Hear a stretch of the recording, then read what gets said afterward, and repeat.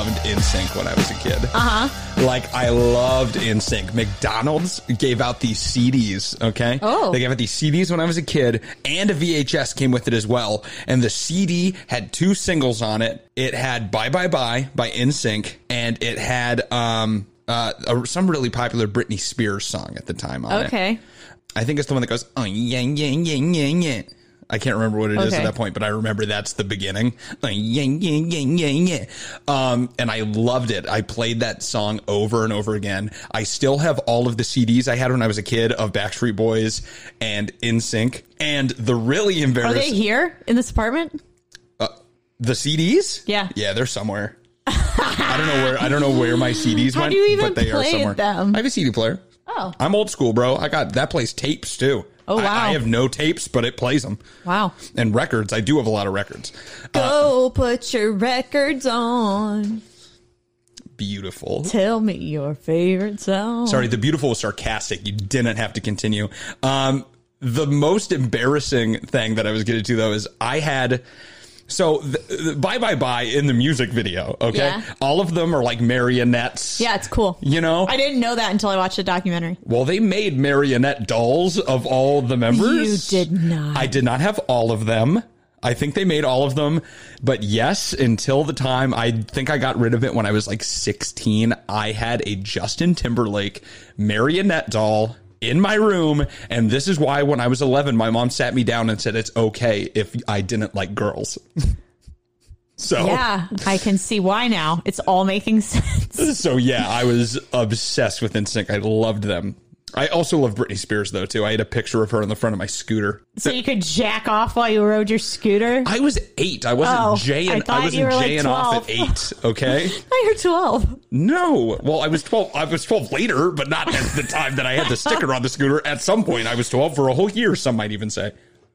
I was not allowed to listen to secular music. And Secular music. And so I only know the like super popular boy band songs just from like hearing them in the store. Then we had our own Christian boy bands, and those I liked. That sounds awful. They were. Like the Bible Boys spelled with No, a Z. +1 with a cross next to it. And then I'm trying to remember the names of Hawk Nelson, but they were more of Hawk well, they Nelson were they is were more not of like a hot name. Well, they were more of a alternate. I don't know what to call them. They weren't a boy band. All I remember is Skillet's not a boy band. But Newsboys, Mercy Me, Oh my god. Jars of Clay, Oh, Audio Adrenaline, these are terrible names. Audio Adrenaline. I mean, Big they're all terrible names. Big Daddy actually, but- Weave. Wait, what? Big Daddy Weave. That's a Christian boy band name? Yeah.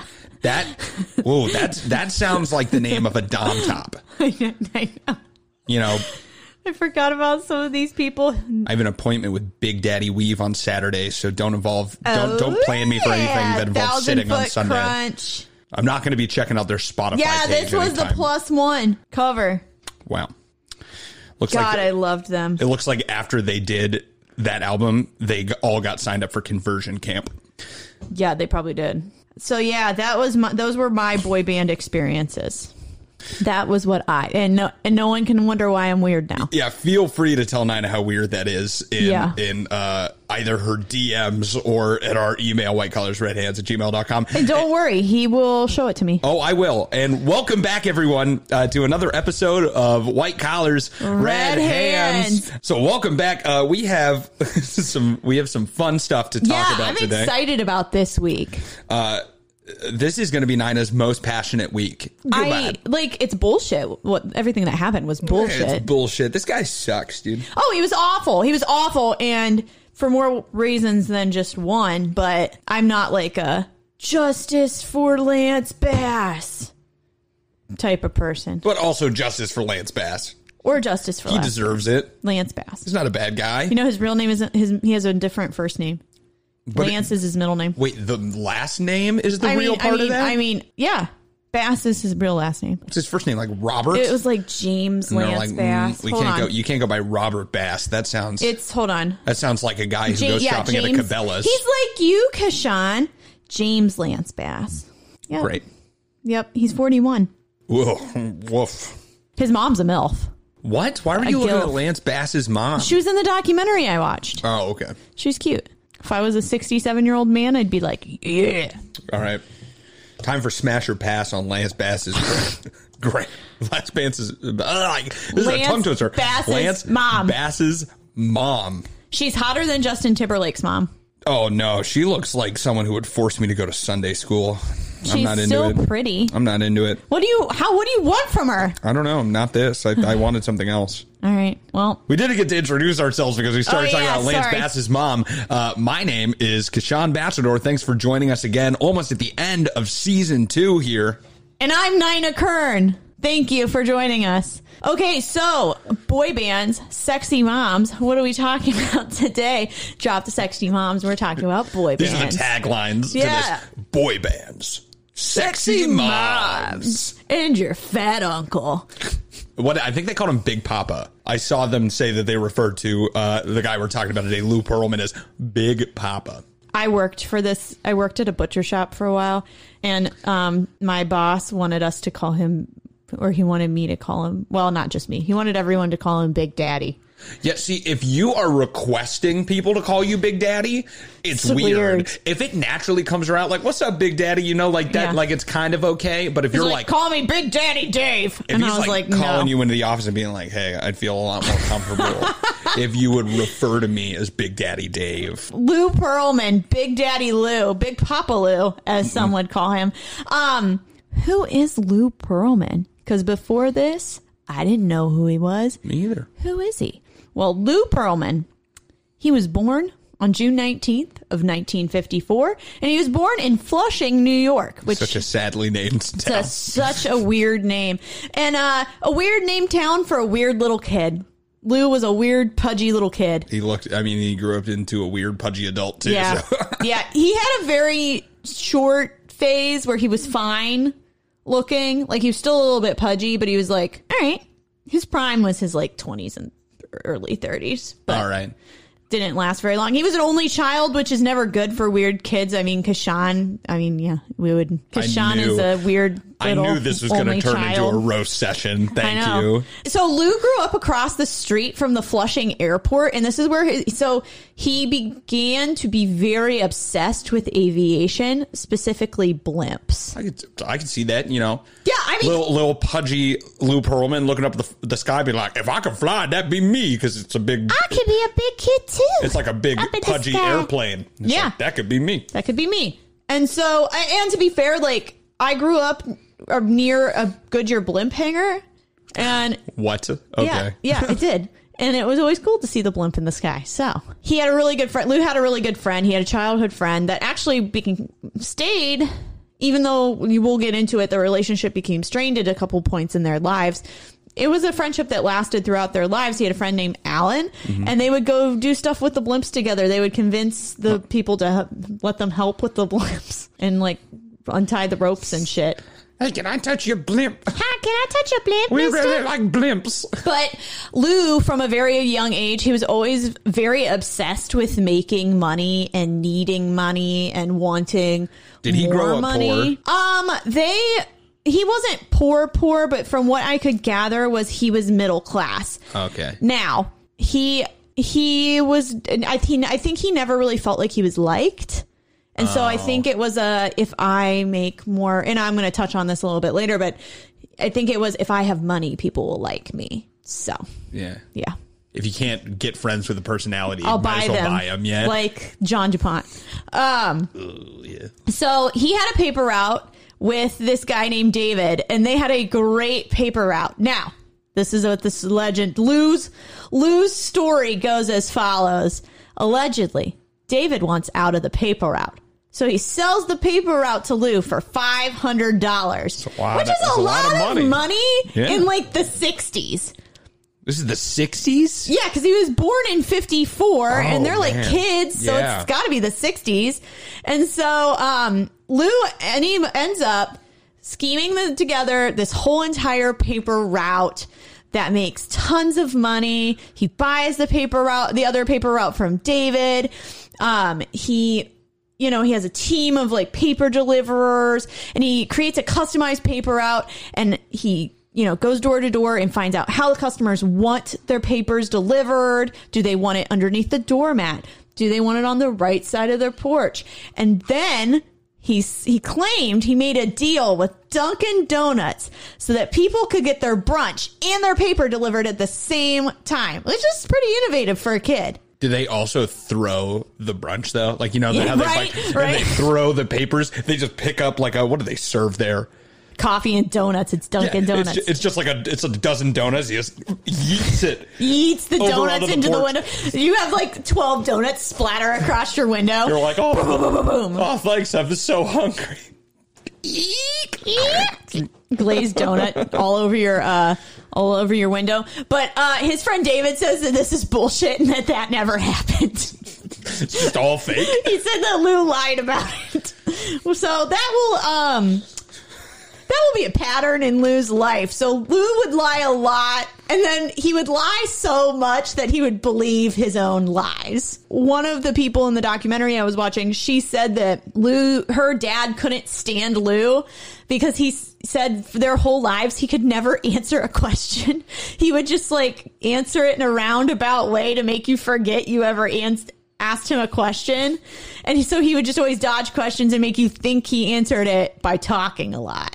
And so this was a very, this was a pattern in his life. So he told everybody, because he was Jewish, he told everybody that he was related to Art Garfunkel from Simon and Garfunkel. Uh-huh. And that Garfunkel would be at his bar mitzvah. Man, this is the way, like, no one cares if you know Art Garfunkel, okay? Well, he was big back then. If you knew Paul Simon, you'd be cool. But Art Garfunkel, literally the butt of the joke for every, like, not as good as the other person in the group, You got to take what you can get, Sean. Like if someone said, oh, man, White Collar's Red Hands, Nina Kern is the Art Garfunkel, that wouldn't be a good thing for you. No, it wouldn't. But to everyone's surprise, Art Garfunkel did come to the bar mitzvah because he is first cousins with Lou Pearlman. So he was related to Art Garfunkel. Yeah, it wasn't a lie. And everybody was shocked. He's like, do you want me to sing all the parts to The Sound of Silence, but just me? Hello, darkness, my old friend. It sounds a lot better with the harmony. Yeah, he had a little karaoke moment. But some speculate that this is where Pearlman started getting obsessed with fame and wanting, everyone to know who he was and stuff like that. And he was always a chubby kid and he felt like no one liked him. And he would always say, one day I'm going to be rich and people will like me. I was a chubby kid, but I was never worried about being rich. Yeah, no. I was very interested in being funny. Yeah. But according to the child I work with, I'm not funny. I try to be smarter than everyone, and then I tried to use comedy as a defense mechanism against people that made fun of me. There you go. Because if you found a way to joke with them, they would make fun of you less. Ah, look at Kashan being smart. I was always just like, let me shock everybody with what I'm about to say. You see deer piss, I see lube. Am I right? Am I liked now? Am I liked? You like me now, right? Right? I'm so shocking. I'm an X Factor. Ooh. But Lou Pearlman, he went to Queens College and he studied business. So remember Lou's good friend Alan? Oh, yeah. Lifelong friend Alan. Well, they try to start a blimp company. Because they both love blimps. Of course. And they did. They did start this blimp company. It was decently successful, but it became... As far as a blimp company goes. Yeah. But it became apparent pretty quickly that Lou was doing some shady stuff with the blimp company. And the scamming really began and was started to become really apparent when his blimp company promised Jordache, the jeans, they were having a party. And Lou told them, I will have a blimp fly over your party that has your logo on it, and everybody is just going to love it. And the person who was running the party was like, hell yes, I want that. Okay? So he promised them something that he couldn't produce. He told them it was a blimp company. Did they not have a blimp? They had a blimp, but it was supposed to be like this top of the line blimp, super nice, whatever. But he rolls out the fucking Hindenburg. Yeah, that's literally what it was. It was a shit blimp. It was 17 years old, and it ends up crashing. Just like it was the Hindenburg. Yeah. Yep, Lou Pearlman. Hopefully it's not too soon for a Hindenburg joke. No, it's never too soon for a Hindenburg joke. But what would happen is that Lou would insure the blimp and then crash it so that he could get $3 million in insurance money. Wait, are people not on the blimp? How do you crash a blimp safely? People are it's in the sky. You know that I didn't ask that question. I don't know how you crash a blimp safely. But he would get this insurance money, and when Alan would ask him about it, he told Alan that he researched too much and that it would mess up what he was trying to do. And Lou Pearlman was quoted saying, "I will be a bitch when I have to be a bitch." Well, God damn it, Lou! I just wish you wouldn't have to be a bitch all the time. Why do you gotta be a bitch all the time? It's constantly. You're just a bitch. Well, you're just a dumbass. So Alan ended up leaving the blimp company, and their friendship was tarnished from there moving forward. They did kind of keep in touch, but they weren't BFFLs like they used to be. So they weren't really BFFLs then, huh? No, you can be BFFLs and then have somebody. They were BFFs, FNs, best friends for now. Oh. So after that happened, Lou moves the blimp company to Orlando, and he continues his blimp business. And he had a pretty booming blimp business. I didn't know that blimps were in such high demand. Thank you. So he ended up getting 3 of the biggest brands in America to advertise with his blimp, including McDonald's. And he was such a good businessman that he got the key to Orlando, got the key to the city, and he named his company Transcontinental Airlines. So he expanded from blimps to also planes. Wow. That's what he says. And so a lot of people trusted him. And there was a lot of reasons. Because first of all, he had a very successful company. And then he became a music mongrel. Mongrel? No, music mongrel? No, mongrel. No. Oh, that's staying in. That's not getting cut out. You're going to say music mongrel. Oh, damn it. He's a dog in the music industry. Yeah. Man. So in the 1990s, as we all know, boy bands fucking exploded. Mm-hmm. There's a lot of money in boy bands. And it is said, I was too young in the 90s and too sheltered to catch on to this craze. Your parents only let you listen to, as you quoted earlier, secular music. It was secular music. So it's true. So I'm kind of in the dark about this, but allegedly girls loved these boy bands so much that they would pass out. Man, this goes back to the Beatles, where like like girls would like pee themselves, like screaming at like the front row of a Beatles concert. You know what gets me going? If a girl pees herself for me. Like it was said that Beatles concerts smelled like urine because of that. Like why? Seriously. Why are they peeing? Because they're like, I don't know. They're literally. They're so excited. It's like that a puppy. It's like a puppy when you come home and they get like all cracked out and they're like wagging their tail and they pee a little bit. That was women at the front of Beatles concerts. So, anyways, and we saw this with girls and Justin Bieber too. Oh, yeah, I mean it's been a thing. Yeah, people love to obsess over shit. The Jonas Brothers, but this is before the Joe Bros. So, boy bands, they were so popular. So at the time, boy bands were selling 1 million records per week, and no one had ever seen sales like this before. So Lou Pearlman saw this and he was like, fuck blimps. I want to be in the music industry. And Lou Pearlman, he put together some of the most successful bands at the time. And he wasn't your typical music Mongol. You said Mongol this time. Mongol! Like a Mongolian person. Why can't I say this word right? Oh, that's perfect. That's the rule of threes. I hate myself. He looks like everybody's dad. No, he looked like, I said this to you earlier. He looked like fatter Philip Seymour Hoffman. He looked exactly like fat Philip Seymour Hoffman. Like, seriously. Like, it's weird. Yeah, I didn't make that connection until you said it, and it's so accurate. Or, what's his name? The Hot Pocket comedian. Oh, Jim Gaffigan. Yeah, or kind of like Jim Gaffigan. Yeah, he kind of, but if Jim Gaffigan shaved his beard. Yeah, and ate like a lot more Hot Pockets. He ate all the Hot Pockets. And Lou lived a very lavish lifestyle. It was quoted that his house was like Disneyland. Mm. He used to have boy band parties at his house, which wasn't weird at all.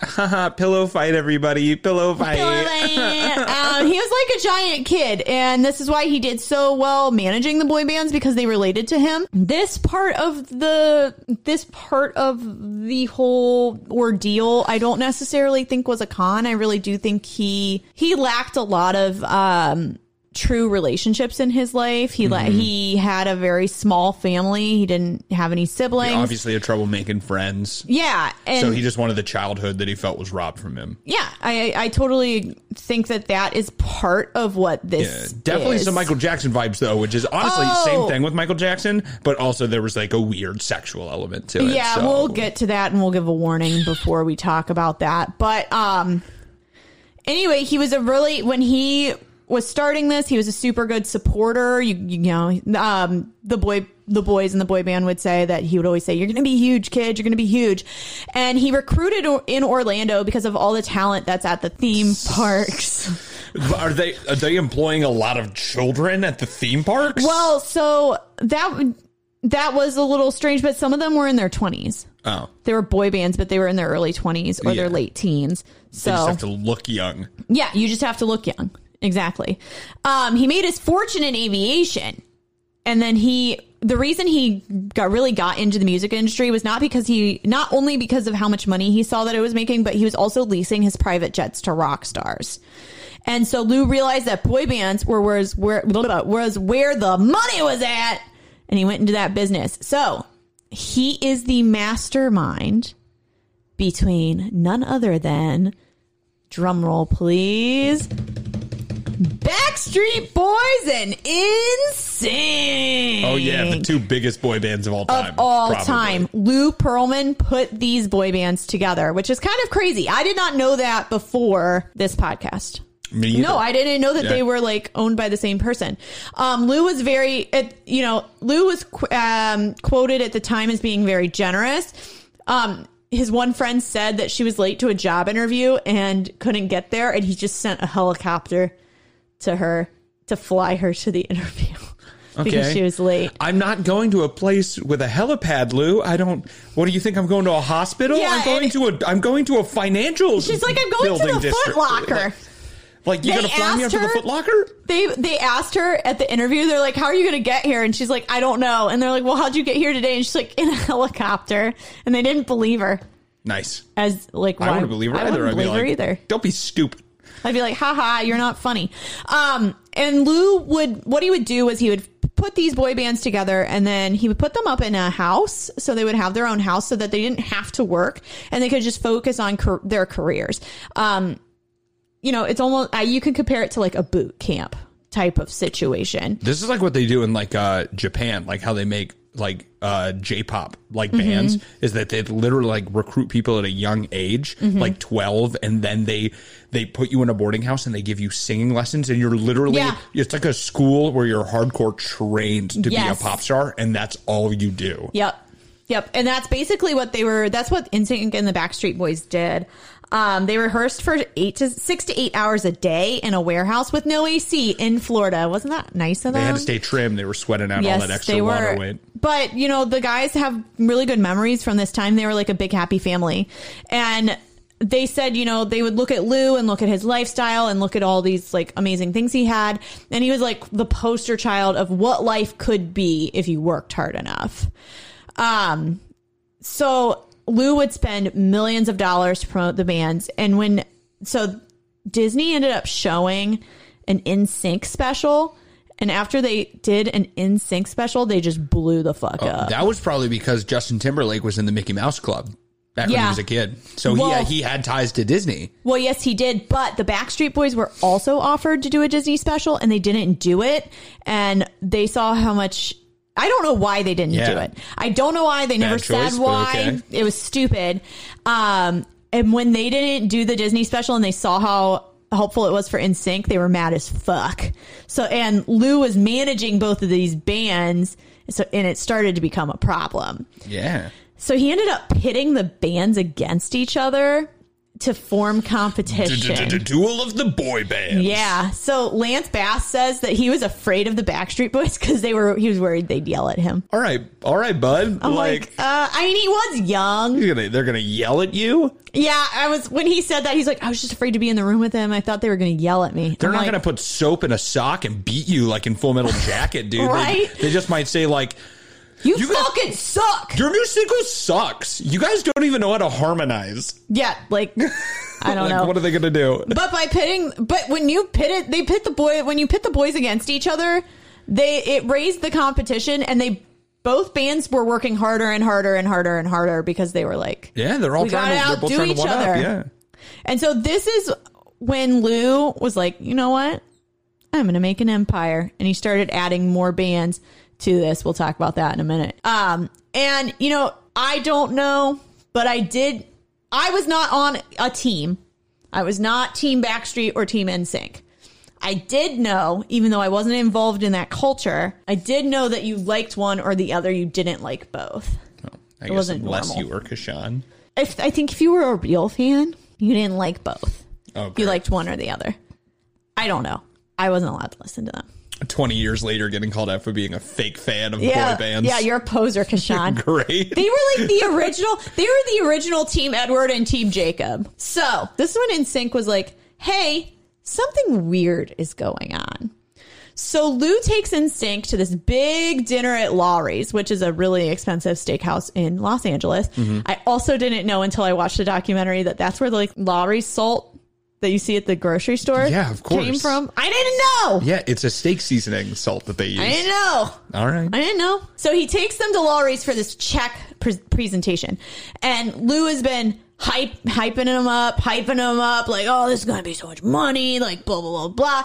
And so they were all, like, expecting just a crazy amount of money because they really hadn't been getting any payouts they've been working for a really long time and really haven't been getting any money. Yeah. And so they'd been touring for 2 years straight without a day off, and they had sold 10 million records at this point, and they haven't gotten any sort of payout. So they're all excited. They each have their own check, and they open the check. Guess how much the check was for?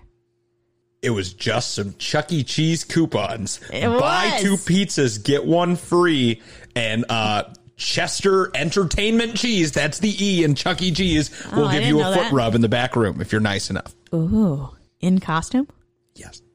Because out of costume, he's just a sweaty guy named Dave who has no life prospects. He has to be wearing the costume to be Chester Entertainment Cheese. That's true. I didn't know that his middle name was Entertainment. Yeah, that's the E. His middle name is Entertainment. Okay, anyways. They only got $10,000 from these checks. A little more than a Chuck E. Cheese. A little bit more. They were selling, but like it's bullshit because they were selling out arenas. They weren't getting paid, and they were making less than minimum wage. They were working like 18 hours a day.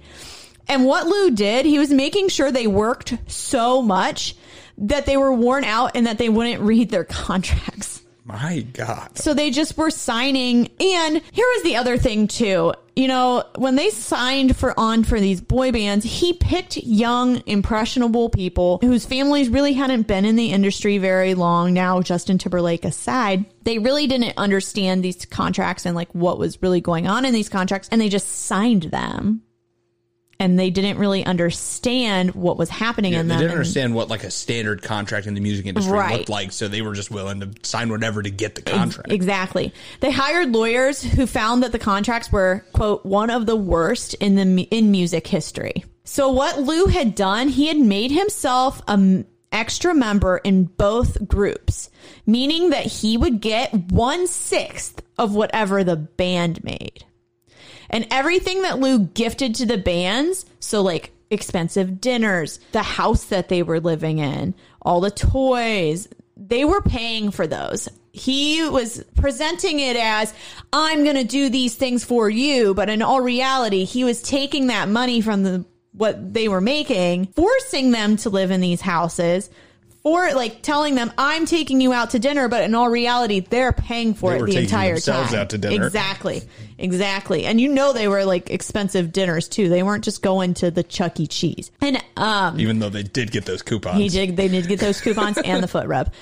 so he was duping the bands, and he felt like he was entitled to 90% of what the bands were making because he created them, and without him, those bands would be nothing. So like kind of, but also like you're like bending children over the barrel here and like really just reaming them for all of their money. So like, yes, does he deserve a good amount of money for getting them to that place? Absolutely. Yes, but the bands actually doing the work and producing the art should also get a fair share. $10,000 is insane. I mean, I don't know if you talk about this at some point, and if so, I can cut it out and we can put it in later. But in like one of the little short things I watched, the band had made $10 million and he had allocated $300,000 for them to split between themselves. That's ridiculous. I didn't get those numbers. Yeah. So he, out of the $10 million that they made, they only got $300,000 to split between 5 of them. So they didn't even get $100,000 each. No, it's insane. They got less than that after making 10 million. They should have each made like, at least probably like 1.2 million. And, each, obviously the producer's going to make a bit of that. Oh, and he could have made like 2 million as well, like even more than each one of them individually, but they do deserve a cut. Yeah. And Lance Bass says that when all of these proceedings were going on, he went from this jovial, fun guy, like you're one of my family members, to I don't give a fuck about you. Those were Lance Bass's words. And so the bands, both NSYNC and Backstreet Boys, decide to file lawsuits. And everybody thought that it was going to be the end of the groups. And they had lawyers look over the contracts. And for NSYNC, the only way for the boy bands to get out of their contracts with Perlman was if Transcontinental Enterprises, which was the name of... Mm-hmm. It was his conglomerate company that did like a bunch of things. Is if Transcontinental Enterprises didn't sign them to an American label in a certain amount of time, then they could get out of the contract. Luckily, they had signed with a German label. So this was like their little nugget of hope. They were able to get out of it. And when they brought this up, Lou sued them. And it ended up being a $150 million lawsuit. And he sued them for the rights to own the name. Yeah. He said that he owned NSYNC as a brand, like he had come up with the name and he owned the name. That's what he said. So they couldn't be in sync anymore. Yeah. And they'd boys be out of sync. They'd be out of sync. The boys could lose everything. They had worked so hard for so little money and it could just all go away. And while these court proceedings were going on, dedicated fans, they would form prayer circles outside of the courthouse and pray. And you know what? Their prayers were answered because the judge let NSYNC out of the contract. Woo! Don't we have a cheer? I don't know which one it is. I'm panicked. I did it. NSYNC is out of the contract. Thank God. It went a little bit differently for the Backstreet Boys. They filed a lawsuit. What they ended up doing was just cutting Lou a check, and then they were able to be free of them. And so then after they broke free of Perlman, NSYNC came out with the album No Strings Attached. Marionettes. Bye, bye, bye. It was basically, the whole album was about Perlman and what he had done to the band. And this actually catapulted the band. Yeah, see, that is the first CD I remember them having when that was like big. Yeah, they were big while Perlman was in charge of them, but they really exploded afterwards. Yeah. And so Lou created other groups other than NSYNC and Backstreet Boys. He had a girl band called Innocence. I've never heard of this band. Nope. Actually, a lot of these I haven't heard of any of these either. Well, except for one.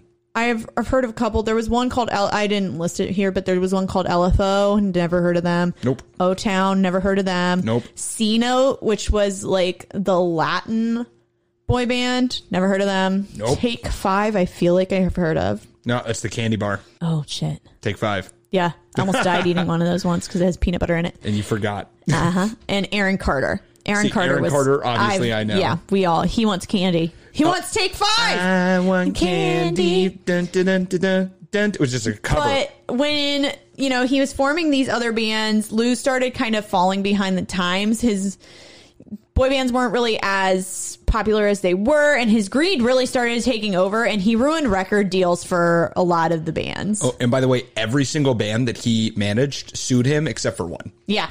And they all won. None of them lost the Yeah. lawsuits. It's crazy. So- It's absolutely crazy. Lou decided, so he, at this point, decided to try to blend reality TV and the boy bands. And so, Like Big Time Rush, Yeah. if you remember that. yeah. But not Big Time Rush. He didn't do that. No, he didn't do But Big the Time. manager in Big Time Rush, it does remind me of Lou Pearlman. Maybe it's based off of him. Probably, honestly. So he took advantage of all these young people because, and this is just what is so frustrating, you know, and I haven't been in a situation quite like this, but a couple years ago, I was in a situation a little bit similar to this where he just took advantage of these young people at the promise of a career. And these performers were making as much as they would have been making at Starbucks, but they were working so much harder. And I just think you are such a shitty person if you take someone's dream and you know that it's like a hard dream and it's something that like very few actually achieve greatness in. And you know, promise people things you can't deliver and screw them over. It's just, you're the shitty, like you are such a shitty type of human for doing that. Yeah, just imagine showing up to an arena and you're like one of the biggest musical names ever. Everyone goes crazy. You perform your ass off for like 2.5 hours, choreography, singing, everything.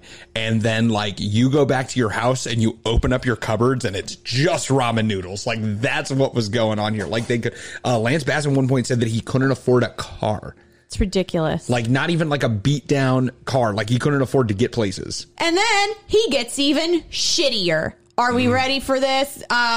Warning. The following will contain sexual manipulation of children. Yeah. Okay. So, Lou would really encourage the boys to take off their shirts pretty much any chance they could take off their shirts. He was like, you know, take off your shirt. You gotta look good. You know, it sells. The girls like it. Blah, blah, blah, blah, blah. But Lou, we're at Baskin Robbins. Do you want ice cream or not? Yeah. And so, and then he would also like give, not just Lance Bass, but Lance Bass is the one who gave an account, but he would give a lot of them weird massages. He was just massaging their like shoulders. Yeah, I mean, I would just never offer anyone a massage. Like, I would like unless you were like, oh, my shoulders hurt. I'm like, I mean, if you want, but I wouldn't be like, someone. I'm not gonna. I would never make it a habit. No, obviously he made it a habit. He would tell the boys that he minored in massage therapy in college. It's weird anyway. Like you have a minor in massage therapy. I don't think you can minor in massage therapy. Well, I'm a major in business, but I'm minor in massage. I'm minor in massage therapy. I don't think that's a thing, Lou. And they were like, well, he minored in it. I guess I'll let him do it. And he would give them massages. And Aaron Carter says that this is not true. And we actually have a clip that we're going to play right now. This is so funny. Of Aaron Carter getting really upset about this. My opinion of Lou being a sexual predator is that is not true. That is so foul. He would come up to you and he'd teach you how to do push-ups. He taught me how to do diamond push-ups so I could build my chest. And he's a pedophile? Shut up. He contradicts himself in that. Yeah, he's a pedophile. Yeah, everything you've described, like, Aaron, that's weird. Yeah, he's like, he taught me how to build my chest muscles. It's like, why would he need to do that? Lou looks like someone who's never done a push-up ever, that's too. The other thing. Like, Lou is not a little guy. Lou is not a fit man. Like, and also other, like, NSYNC and Backstreet Boys also talked about this. Like, he would tell them, like, oh, guys, like, drop and give me push-ups. Like, this is how you do a push-up. It's like, why were you listening to him? Why? Because they were like 16. I mean, to be fair, I had never had a fit sports coach. Okay. Except for like one wrestling coach I had in middle school. And he Okay. was an alcoholic. Oh, nice. He used to wrestle me and he smelled like beer. Oh, that's... And he'd call me a pussy while we were wrestling. What the fuck? Did he really? Yeah, my mom got him fired. Oh, good. So... All right. Your mom doesn't usually win points with me, and I'm glad she got him fired. Yeah. All right, so. that's some points. All right, good job. I don't know her name. Tamara. Good job, Tamara. Yeah. Good job. Anyways, he told the band, and then this is what is really, really bad. And okay, so then this next portion, we are going to be talking about some sexual assault related things. So please skip forward if that bothers you. or triggers you. So he told LFO, the one boy band, that there was a big company in Europe that wanted to sign them. And the only catch was that a guy in charge wanted the band members to touch his penis. Like what kind of touch? It's important. He said the tip. Like just like I don't know. And like checking a checking a microphone and an open mic, like because I would do that. You would boink a dick. I would boop the head of a penis to get a record label. So if anyone out there is giving those away for just a penis boop, let me know. Yeah, well, he said so. Lou wasn't very specific because like there was a part where they were talking about it in the documentary, and he was like, I don't really know what he wants, but he wants you to touch his penis. And Lou claimed it's how they do business over there. And this is the shittiest fucking part. They call it a European hello. Boop. So he offered to let the boys test it on him. He said so that they could like. I didn't understand that when I first read this outline. Holy shit. Yeah. So he wanted them to, touch his penis to try it out, make sure that they did it right. And he told them not to tell anyone, which I think our entire audience is adults, but it's like, if anybody tells you not to tell anybody about something, like, what the fuck? It's not okay. Yeah. That's not okay. And they're obviously, they're not doing something like acceptable to you. If they're saying, don't tell it's not like it's a surprise party and you're like, hey, don't tell anybody. I'm throwing my friend a surprise party. Like, no, that's not okay. And this is where like, it just makes my skin crawl. And you can tell that he was lying earlier, which we all knew he was lying about minoring in massage. But like, he told the boys when he's like, I'll like test it out on me. I'll walk you through it. He told them that he minored in psychology in college and that he could mentally coach them through it. But didn't you minor in massage therapy? You can minor in more than one thing. Yeah, I did both. I did both. I changed my major a lot. It's so shitty. And then this is really gross too. He had a tanning bed in his house and he would film band members using the tanning beds. He would tape the girls from Innocence getting naked and using the tanning beds and then show the footage to the boy bands. Why? Because he was a fucking creep. And I guess so. Part of it was also that, and the one girl from Innocence said, she's like, I think it was another way for him to like be cool and like look cool to the boys. Look, I got girls naked on tape. It's shitty and gross. And I hate him. And Aaron Carter also says that is a lie, that his parents checked the entire room for cameras before he used the tanning bed and that there were no cameras, so he doesn't believe it. And he's a pedophile? Come on. Stop saying that, you guys. And Lou, I forgot to put this in the outline, but Lou had cameras all over his house. Ooh. Like everywhere in his house there was a camera, which is really fucking weird. And the control room where he could like look at all the security footage was in his bedroom. Gross. All right. Gross. So in 2002, September of 2002, Lou expanded Transcontinental Enterprises and he bought Options Talent Group. This was after all these boy bands are falling through and shit like that. This was an internet-based talent company, and they would tell people that if they would make them famous, and they would tell people that they needed to spend all this money on photographs that needed to be taken, and then nothing would ever be done with it. Nothing would ever happen. Which is this is actually a very common scam absolutely. in the entertainment industry. Oh, yeah. Where an agent will come to you and say, hey, I really see something. And they do it a lot with children, too. Yes. They're like, hey, I see something in your kid. Because the parents usually don't know anything about the business. Right. I see something in your kid. I think they could be a star. All you have to do is pay me $1,000 startup to start looking for jobs, and we'll do a photo shoot. So they come and they like take some photos of the kid and then get the $10,000, but there's never any intention to get them a job. And that just seems like what Lou Pearlman was doing. Yeah. I mean, if anybody listening is interested in this sort of industry, or your child is interested, or your younger sibling, and a legitimate agent will never ask you for money up front. Yes, you do have to give them a cut of what you make if they book you the job, or depending on what your contract or agreement is.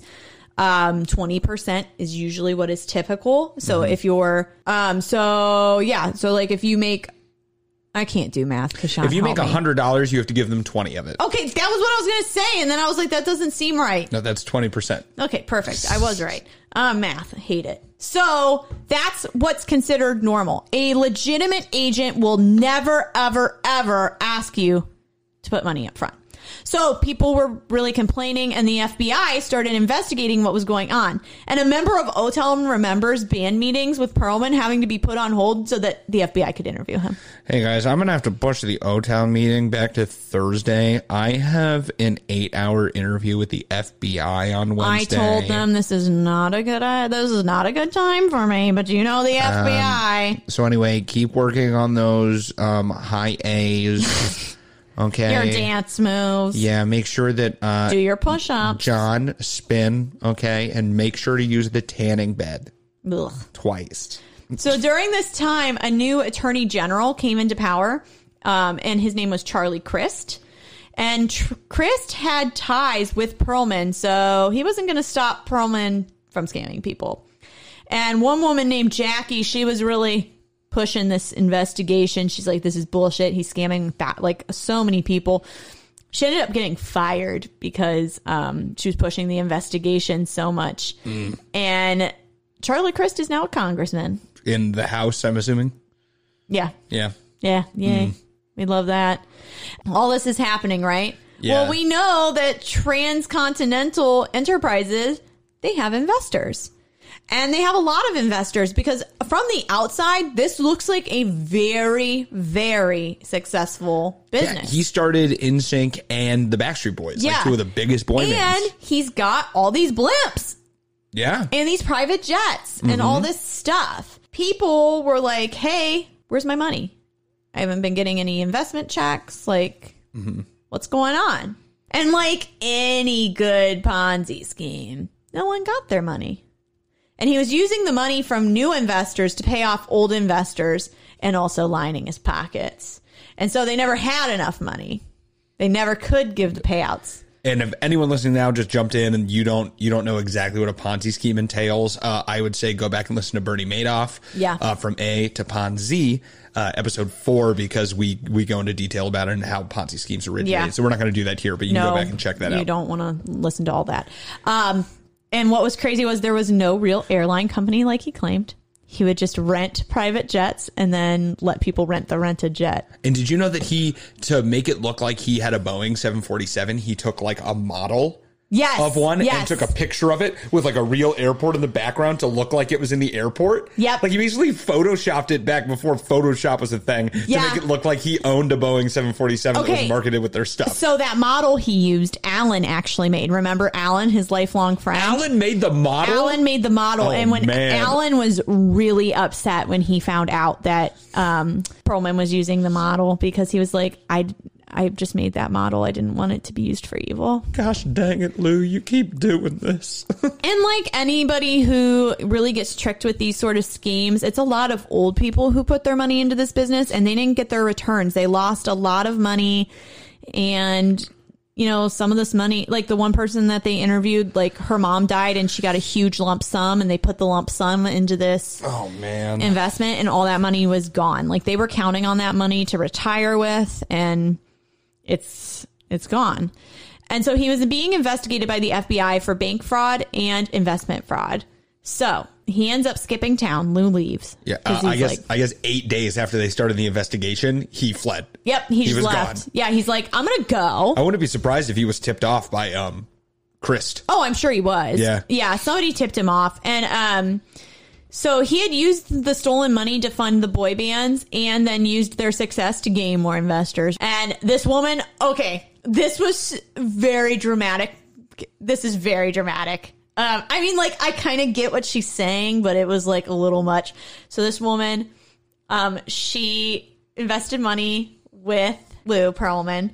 She lost all of her money. And she said she regretted that her husband fought in World War II because people like Perlman can still have their freedom. Sorry, I read this earlier. I don't think I understood it. Is she talking about Jewish people? Oh, fuck! No, I don't think that's what she meant. No, I don't. What did she mean that people like this have freedom? She meant like people who scam people and people who How is that related to World War II? Because if he wouldn't have fought if we would have lost World War II, no one would have freedom. She's talking about him being Jewish. I really don't think she is. That's what it sounds like to me, because that was not the vibe that I got from it, because she was like, people who cheat people and people who take other people's money. But maybe she's that is a bad stereotype for Jewish people. So I don't know how loud and proud Lou was about his Judaism. I don't know. All I know is that we talked about his bar mitzvah earlier. So yeah. Well, anyway, Lou hid his money all over the world, and he was bouncing around to all sorts of countries while he was on the run, while they were doing this investigation. They couldn't find him. So he had ended up cheating people over $1 billion. This is a $1 billion Ponzi scheme. Yes. And to this day, over 300 million is still missing. They just don't know where it went. They can't find it. Oh my God. They can't find it. And after months of trying to find Perlman, he was finally arrested in Bali, Indonesia, when a German couple spotted him and reported it to the authorities. Which, like, how random. So he was living at a tourist hotel in Bali, and the FBI, this made no sense to me. So the FBI agents, they, like, go to the hotel where he's at, and they're like, it's early, we're going to have breakfast. They're like, we got there early and decided to have breakfast. I was like, what are you talking about?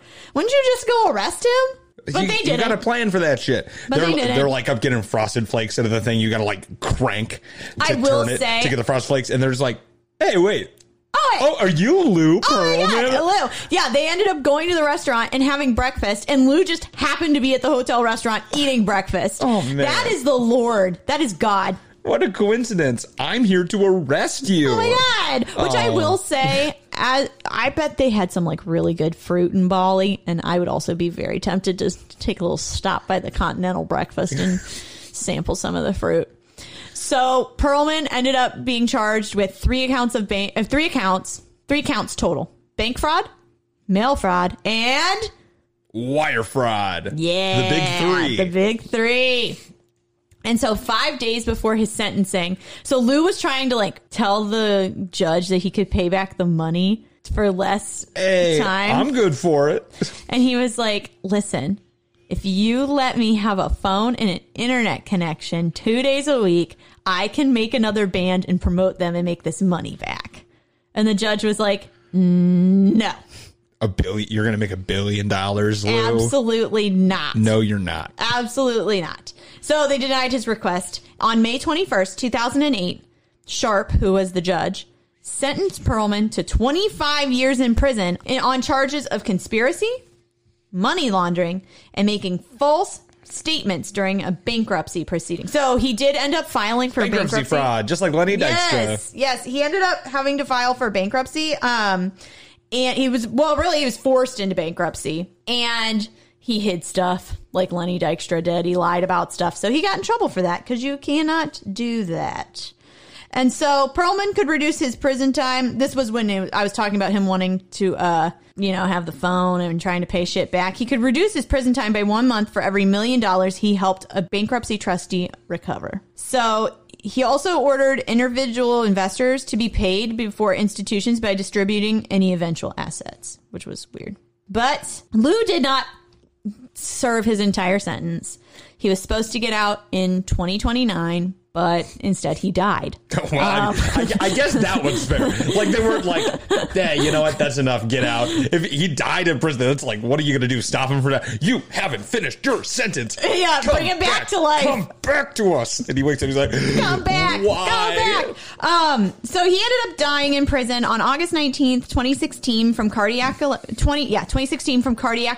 He had a slew of heart issues before he went into cardiac arrest. Only he had done some diamond push-ups. I know. Maybe if he would have practiced what he preached and quit eating all those steaks from Lawry's, he would have been a little bit healthier. But I was really surprised by this. He was only 62 when he died, and he looked like he was 62 forever. So I don't know how rough he looked when he actually died. It's that white hair, man.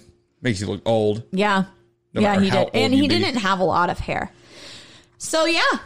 That is the story of Lou Pearlman. The pudgy young blimp lover. From Flushing, New York. Who scammed boy bands and all of America.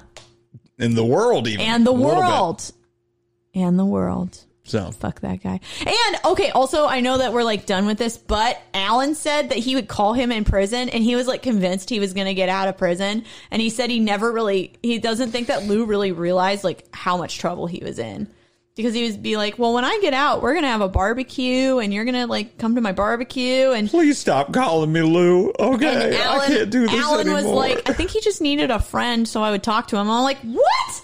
Alan's too Quit nice. being a little bitch, Alan's Alan. too nice for this world. He's way too nice. And he's like, okay, just send me the details when it's ready, and I'll come to the barbecue. It was so funny. But that barbecue didn't happen because he died. What are you going to serve at the barbecue, Lou?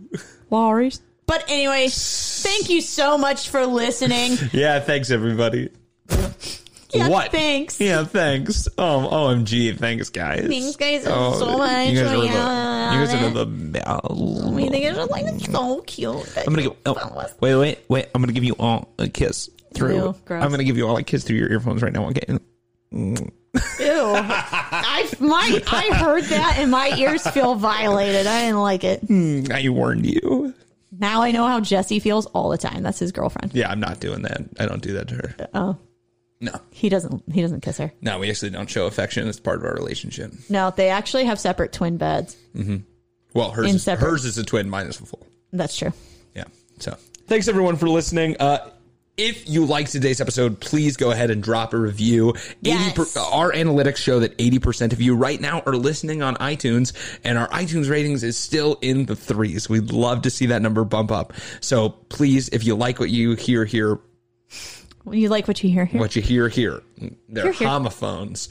Homophones. Please drop by and leave us a review. We love a 5-star review, but we would also accept an honest review that gives us some criticism that we can actually use to help make the show better. Also, you can follow all of our social media. You can follow us at facebook.com/whitecollarsredhands. You can also follow us at Twitter at whitecollarspod. If you have a recommendation or a request, or you want to ask questions or just talk to us, you can go ahead and drop a message to whitecollarsredhands@gmail.com. You can also follow our Instagram At whitecollars_redhands.